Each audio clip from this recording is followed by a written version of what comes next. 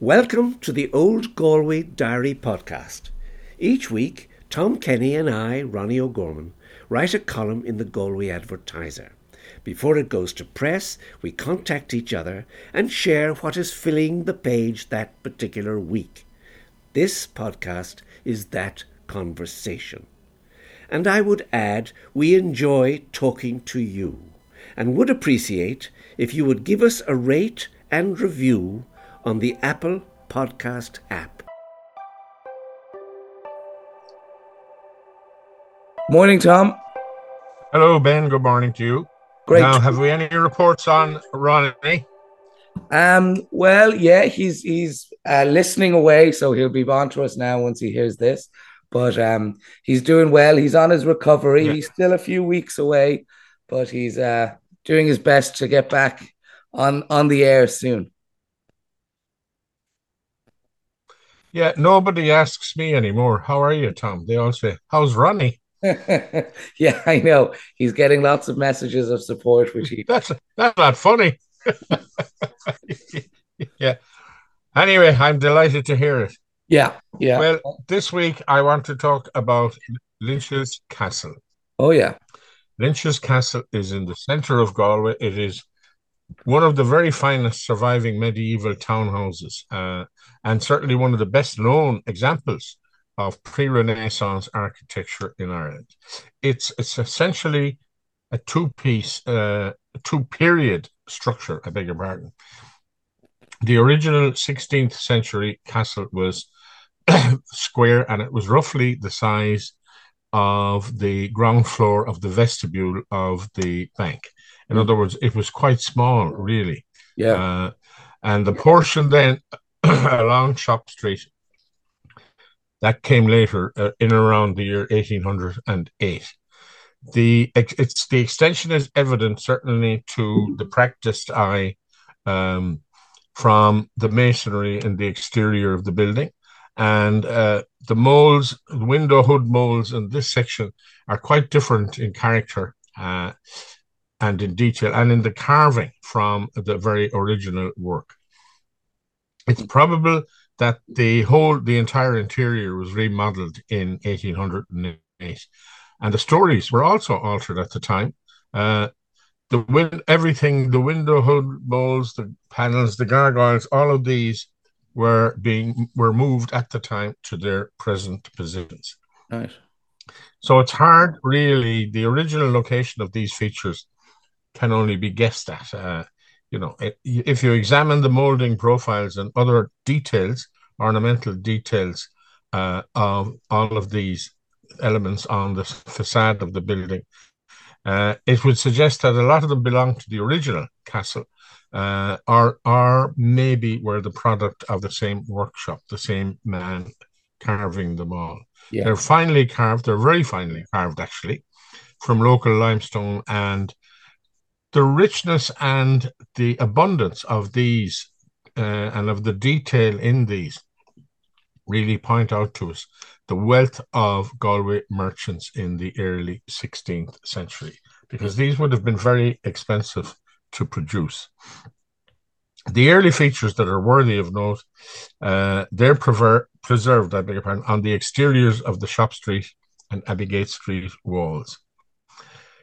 We don't know which member of the Lynch family built the castle, but his coat of arms, the Lynch coat of arms, and merchant's mark can be seen. They're on the hood mold stops of the second-story windows. The mark is to be seen in several places. There's a very large rectangular panel on this wall, and that bears the royal arms of Henry VII, the King of England, from 1485 to 1509. So it gives us a good idea of the actual date of the castle being built. So there are a lot of other important features. There's a carving of a lion. Now, it's very often mistaken for a monkey. It's holding an animal in its claws and it's biting its head. So, these are much photographed. And in today's world, with big, long lenses on cameras and things, people can photograph these in enormous detail. The gargoyles, which are there, they're very similar to the ones on St. Nicholas Collegiate Church. although they don't really work as their original purpose meant them to work, which was carrying water from the roof clear of the building itself and just dropping the water, the rainwater, onto the footpath. The premises was much altered in 1880. Peter Kerwin bought it from the then owner, the Right Honourable Henry Ormsby. Kerwin opened a candle making shop on Shop Street.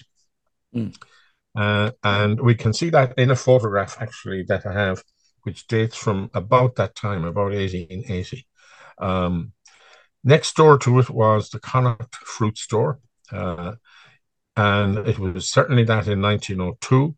But we have an advertisement for that year as well for a cigar emporium, which promoted, according to themselves, they had the finest stock of tobacco, cigars, cigarettes, tobacconist fancy goods in town.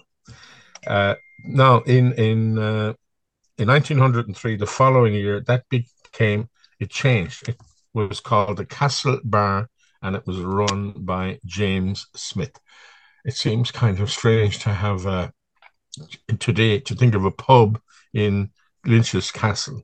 Anyway, in 1918, Peter Kerwin's daughter, Mrs. Burke, she put the castle up for auction.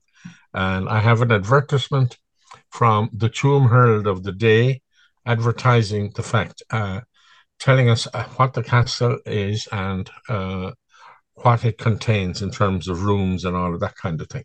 Oh, wow. And the Munster and Leinster Bank, then they leased it from her as a preliminary to kind of outright purchase. And they converted the two shops on the ground floor into a bank office. They changed some of the windows. They put in new windows, but they were carved, and a doorway in the early 1930s. The main doorway was actually carved by a Dublin sculptor. Lawrence Campbell is his name. And we can see on it, emblems of the four provinces of Ireland. And in the course of extending the bank premises at the time, they discovered this magnificent 17th century fireplace. And you can see that in the vestibule. They've changed that into the vestibule today. Yeah. The Frank Dorgan was the manager of the bank there in the mid-60s. He was an extraordinary visionary man, and he had the whole exterior stonework cleaned. I remember this process going on and how it actually changed the building.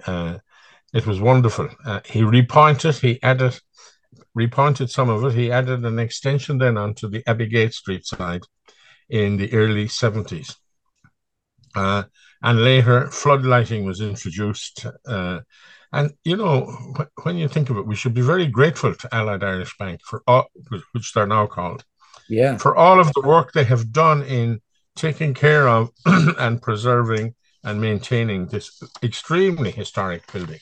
Yeah. It is one of the best-known buildings in Galway. It's an iconic reminder of our past and of the wealth of Galway merchants, as described in the early 1500s and 1600s.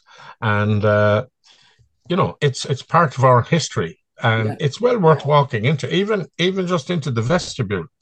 It's kind of like a small public museum, well worth walking into. Yeah. So highly recommended. Yeah, it's a wonderful. That's me this week. Yeah, well, it's the nicest building on Shop Street for sure. It's great. Well, it doesn't have much competition, I'm afraid. Yeah, it certainly beats Boots and whatever else. Anyway, yeah. So anyway, that's what I have: a photograph from about 1880 and an advertisement describing the building in 1980. Great stuff. And Tom, tell us as well about the exhibition in Kenny's that coincides with your 50th year writing in the Advertiser. Yeah, exactly. I've been under pressure for some time to put a collection together in the form of an exhibition. Yeah. And we have done exactly that. We have taken 45 images, all of which have been published in the Galway Advertiser, and we have blown them up. And some of them we have really blown them up. There is a very famous image of the Oireachtas in Galway in 1913, a group of about 100, I don't know how many exactly, but 100 anyway, people outside the town hall. And it's an extraordinary mixture of Irish language writers, of Gaeilgeoirs, of politicians, and of political people. There are at least three people who would go on to become president. Wow. There are a couple of signatories of the 1916 proclamation, Pierce, McDonough, etc. Yeah. Very, very distinguished people. And well, it was a lovely story because the Curran family, when their mother died in Dublin, some whatever, 15 years ago, in going through her papers, they came across this photograph. They knew she was in Conor na Gaeilge, so they knew it was that was what the photograph was of, Conor na Gaeilge, but they had no idea where it was taken. And when they found out that it was in the town hall, they sent a copy of the photograph to Fergal McGrath. Yeah. He, in turn, sent it on to me, and I called this family, and I thought this was fantastic, this photograph, because we only knew a few people in it at that stage. Yeah. But I said it's the copy that you sent Fergal, it's not great. And sometime, if we can get a chance, we would love to scan it properly. So 3 members of the family drove to Galway the following day with the photograph, and we scanned it properly and we blew it up and realized the potential. And then we got a group together, which included the Curran family, myself, a number of people from the Irish department in college. And we sat down with a lot of books of photographs of different writers, trying to identify the people in the photograph. Yeah. Wow. And the advertiser published it. It was a 2-page spread in 2013 on the centenary of the photograph. And a couple of days later, the Irish Times and the Irish Independent both published it. Yeah. And this gave it national significance, and also, importantly, meant we got occasional letters or calls from wherever, County Carlow or County Donegal, saying, I think that's my grandfather that's up there, blah, blah, blah. Anyway, we have blown this up now, and it was actually a mistake between ourselves and Snap Printing. It's 8 foot long now. Wow. And even though it's taken 100 years ago, the photograph still retains its sharpness and crispness. And it makes it even more interesting looking at all the people in it. There's one man in it who looks incredibly like Leo Varadkar. But anyway, and so that's one example. Some of them we've blown up to about 4 feet square kind of thing. But most of them would be about 2 foot by 15 inches, something like that. Yeah. But the fascinating thing is I have lived with these photographs for years, and but looking at them blown up like this, suddenly you're seeing details that you had never seen before. Yeah. And already the public response to it has been extraordinary. We were absolutely packed all day yesterday. It was wonderful. Yeah. And a lot of Galway accents, and where's that place now? And I don't know. Do you know? There's a huge amount of discussion and debate going on. And it's terrific. And also, interestingly, a lot of suggestions.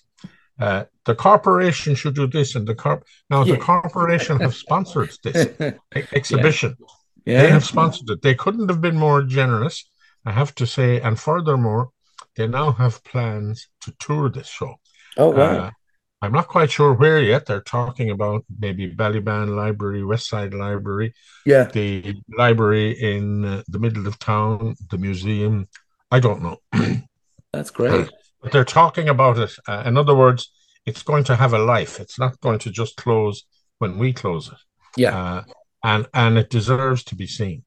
And there are terrific suggestions,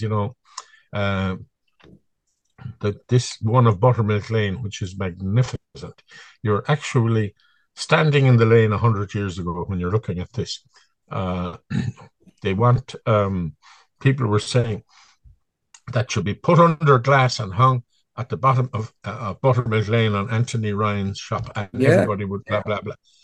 Or that we should have one of these electronic device things where at the location of each photograph, you would have some kind of I don't understand this. Yes, a QR code. Click on it with your phone. Yeah, you scan it and it will show you. Yeah, that's a great idea. Yeah. Yeah.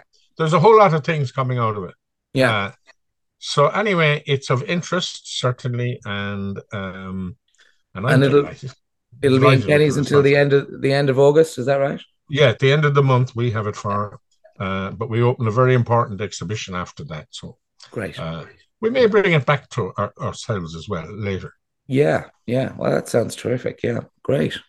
All right. So even though I say so myself, yes, I genuinely recommend anybody that is interested in this city of ours and its history and its geography and its people to come and see it, because it is a fascinating kind of overview of about 100 years of Galway life.